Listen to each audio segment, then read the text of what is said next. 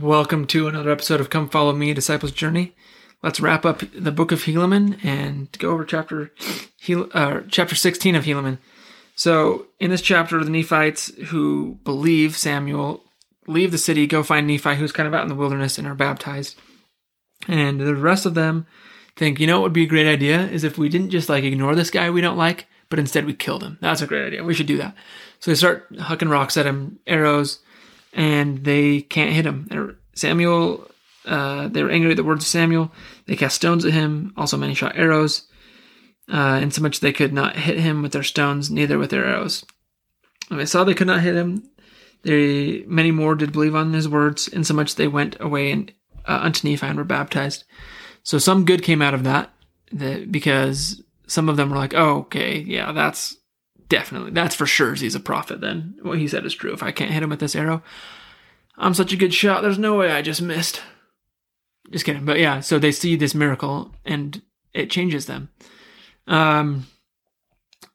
About divine protection, so the first part of this comes from the Institute Manual, and then I'm going to get into a quote from Elder Hales. It says, "The protection Samuel received while he delivered his message of repentance is not unusual. The scriptures include several examples of prophets who were threatened, but whose lives were miraculously guarded so they could complete their missions. Consider the following examples. Noah was preserved. Abraham was preserved. Lehi also. Nephi from his brothers. And Abinadi. Think about Abinadi saying, you can't touch me yet because I haven't finished delivering my message yet. And so they are afraid of him. He delivers his message, and then they were able to kill Abinadi. So, in some of the, Lehi was protected, never was killed by the people. Same with, Abraham and with Nephi. But Abinadi, his divine protection was limited, but it was the same limits as everyone else's. To deliver the message. Once the message is delivered, then they can do with them what they will. Nephi probably could have been killed by his brothers at certain points, but when he needed to be protected, he was, and so that then they had a chance to repent and change their mind. And then when they got to a point where that wasn't going to be the case, that they would repent and not kill him, he just bounced, right, and left. Sometimes Lord's servants eventually lose their life, but not until, as Abinadi declared, they have, quote, delivered the message which the Lord sent them to deliver. So now Elder Hales, he said, prophets of all dispensations have willingly put their lives on the line, and with courage have done the will and proclaimed the word of God. Let us follow the example of our Lord Jesus Christ and his prophets, past and present. It may not be required of us to give our lives as martyrs, as did many of the prophets. What is required is our obedience to the Lord's commandments and our faithfulness to the covenants we have made with him. And I think it was Elder Ballard that said, and it might have even been Elder Hales, but once said, we will likely not be asked to give our life for the gospel, but we are asked to live our life for that same cause. And so, as we do that, the Lord has his plan, right? But I can tell you this. As we are worthy of the Spirit, and as we repent, because as we've just talked about this week in previous episodes, and as we studied in chapter 13, repentance is protection. And that as we are doing that and repenting, and as we are a penitent people and a penitent person, the Lord will grant us his divine protection. Because repentance is that divine protection. We may die like Abinadi. Who's to say? I don't know. Maybe people will persecute and we will be killed and we won't. Or maybe it's not even being persecuted. Maybe it's that we want protection from just the natural consequences of mortality. But accidents happen and people are hurt and die. And if we're thinking that that's the protection we're going to get, or that our loved ones are going to get, and then when something like that happens, it can be devastating to our testimony because it rocks what we thought was the protection. But when we have the right outlook and we understand that divine protection is not always physical protection, then we can know with a surety that we are at all times protected as we turn to the Lord. Because our physical body may give up the ghost. We may die. Something terrible may happen to us or a loved one. But if we are on the Lord's path, and if we are a penitent people and a penitent person, we will be protected from the eternal dangers that lurk around us, from the eternal marks on our soul that Satan is constantly trying to put on us, from his fiery darts. So we can't see those fiery darts, right? We can be CrossFit champion, thriving, healthy person with no physical health problems, but be getting hit every single day by the fiery darts of the adversary that we can't see, but in the long run are doing way more damage than if we had stage 3 cancer or whatever. If what I'm trying to say is that if our physical health was terrible. But what matters is the protection that the Lord offers, this divine protection that Elder Hells talked about and implored us to receive by following the commandments and the keeping our covenants. That divine protection is spiritual in nature. So in chapter 16, as we continue, Helaman, I'm really struggling to call Samuel by his name. Samuel ends up leaving, jumping down, running away. They never see him again. I've mentioned this in the first episode this week. He warned, he has withdrawn, and now there's a waiting period where you're either going to choose the right? And there's a couple of years here between when he bounces and runs away. There's 5 or so years between when he prophesied to them and when the signs of Christ coming happen. So in that time, there's going to be a lot of carnal security. Like, okay, nothing's happened, nothing's changed, our city's fine. Maybe after a year, you're kind of on edge, and then after another year, you're just like, that guy was crazy. That's the way the Lord works, though, with us, is he gives us an inspiration, a direction. He gives us the Spirit, and he says, here's the action I want you to take. Withdraw. Now are you going to do it? And if you do it, he's going to trust you with more knowledge and light. And this ties in beautifully with our last week's talk about Nephi and how he had declared with unweariness and he had kept the commandments with unweariness. When the Lord had said to him, do this thing, Nephi did that thing with no hesitation. As President Monson once said, when the Lord commands, do it. That's what Nephi did. And then eventually the Lord trusted him completely and said, I know that you won't do anything I don't want you to do because you've sought my voice. You are so aligned with my will. And how do you become aligned with his will? It's by, over time, little by little, doing this, doing that, as he says, right? But if we're people like the people in Zarahemla, you get lulled into carnal security and think, oh, well, okay, nothing's happened. Okay, we're okay. And now year 4 comes along, you're like, okay, nothing's happened.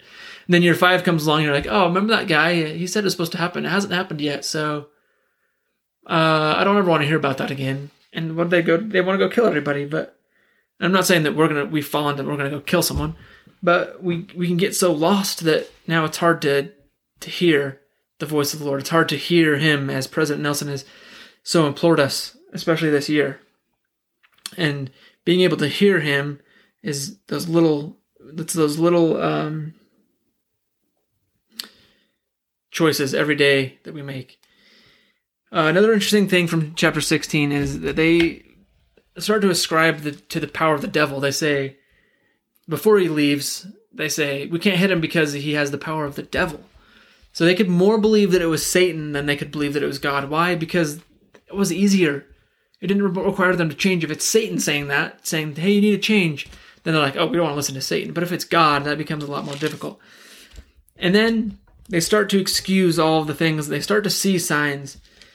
And they start to excuse everything that they've seen. And they start to make it to just, here's what they say. The Lamanites began to depend on their own strength and upon their own wisdom, saying, some things they may have guessed right among so many, But behold, we know that all these great and marvelous works cannot come to pass, which has been spoken. And they began to reason and contend among themselves, saying, It is not reasonable that such a being as a Christ shall come. If so, he shall be the Son of God. And if he be the Son of God, the Father of heaven and earth, as it has been spoken, why will he not show himself unto us as well as to them that shall be at Jerusalem?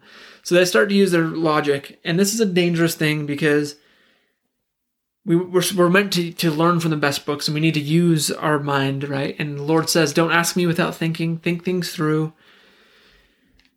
But if we start to use too much reason and too much worldly wisdom, it can be dangerous. They reasoned among themselves, and they said it's not reasonable that such a being shall come.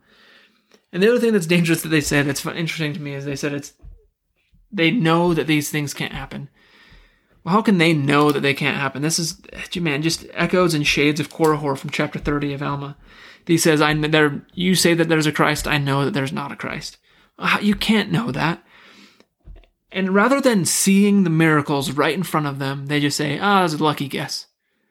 Rather than seeing that the prophet and apostles from the Church of Jesus Christ of Latter-day Saints warned of the dangers of pornography 20 years ago, long before there was a lot of, there was some research then, but the body of research that has come out since then is massive.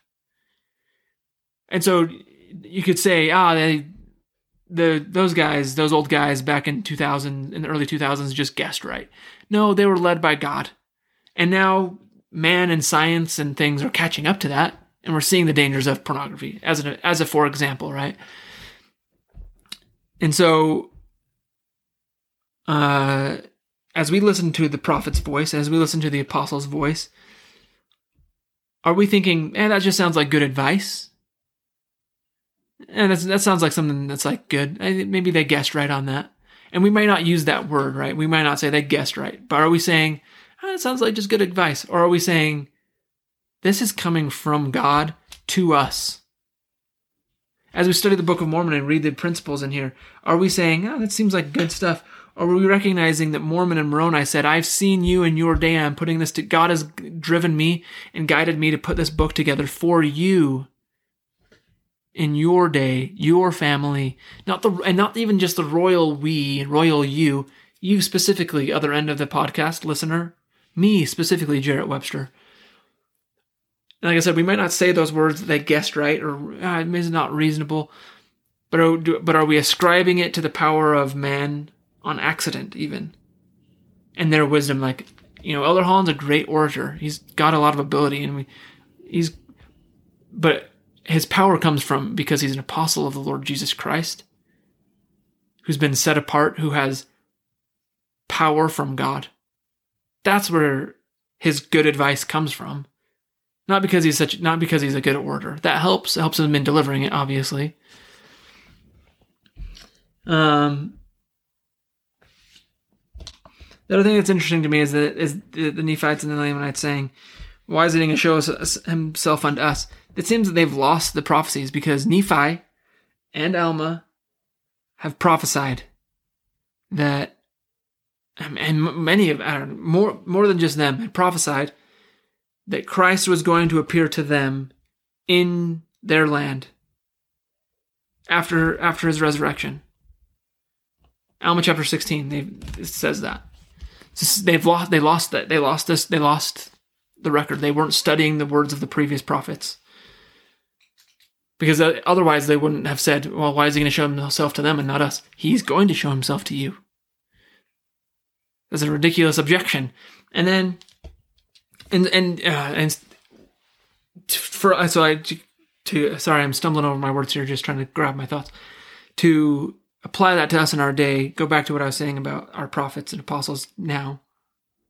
Are we studying their words so that questions that we have may just go away because we can go and we can say, oh, President Nelson in 2019 said this. Oh, in 2018, President Eyring said this thing. And if we study their words, and as President Oaks said in just this last conference, if we study their words and if we know the plan of salvation, most of the questions that we have will be answered. These people here in the Nephites in Helaman chapter 16, their questions could have been answered had they listened to the prophets and studied the prophets, the previous prophets. So this sets us up for,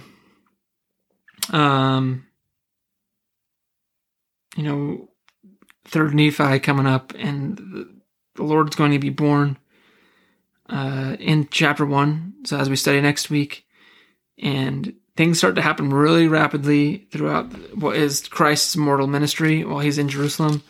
There's a lot that happens to the Nephites and Lamanites as we start to study and move into our study next week. And next week we'll do the first 7 chapters of 3rd Nephi. Unfortunately, that means we're not going to get to chapter 8 next week. But what I would invite you to do is this week, as you study, write down the specific prophecies of Samuel, and see if next week you can't find the fulfillment of all of those prophecies, at least for the birth of Christ. Like I said, most of the prophecies surrounding his death come in 3rd Nephi chapter 8, but I invite you to do that. The other thing, as I mentioned previously, is I invite you to ask yourself, why did Mormon include the words of Samuel the Lamanite? Why, or how do the words of Samuel the Lamanite fulfill the purpose of the Book of Mormon to show unto the house of Israel what great things the Lord has done for them, to show them the covenants and remind them of the covenants, and to convince them that Jesus is the Christ, and to convince the world that Jesus is the Christ?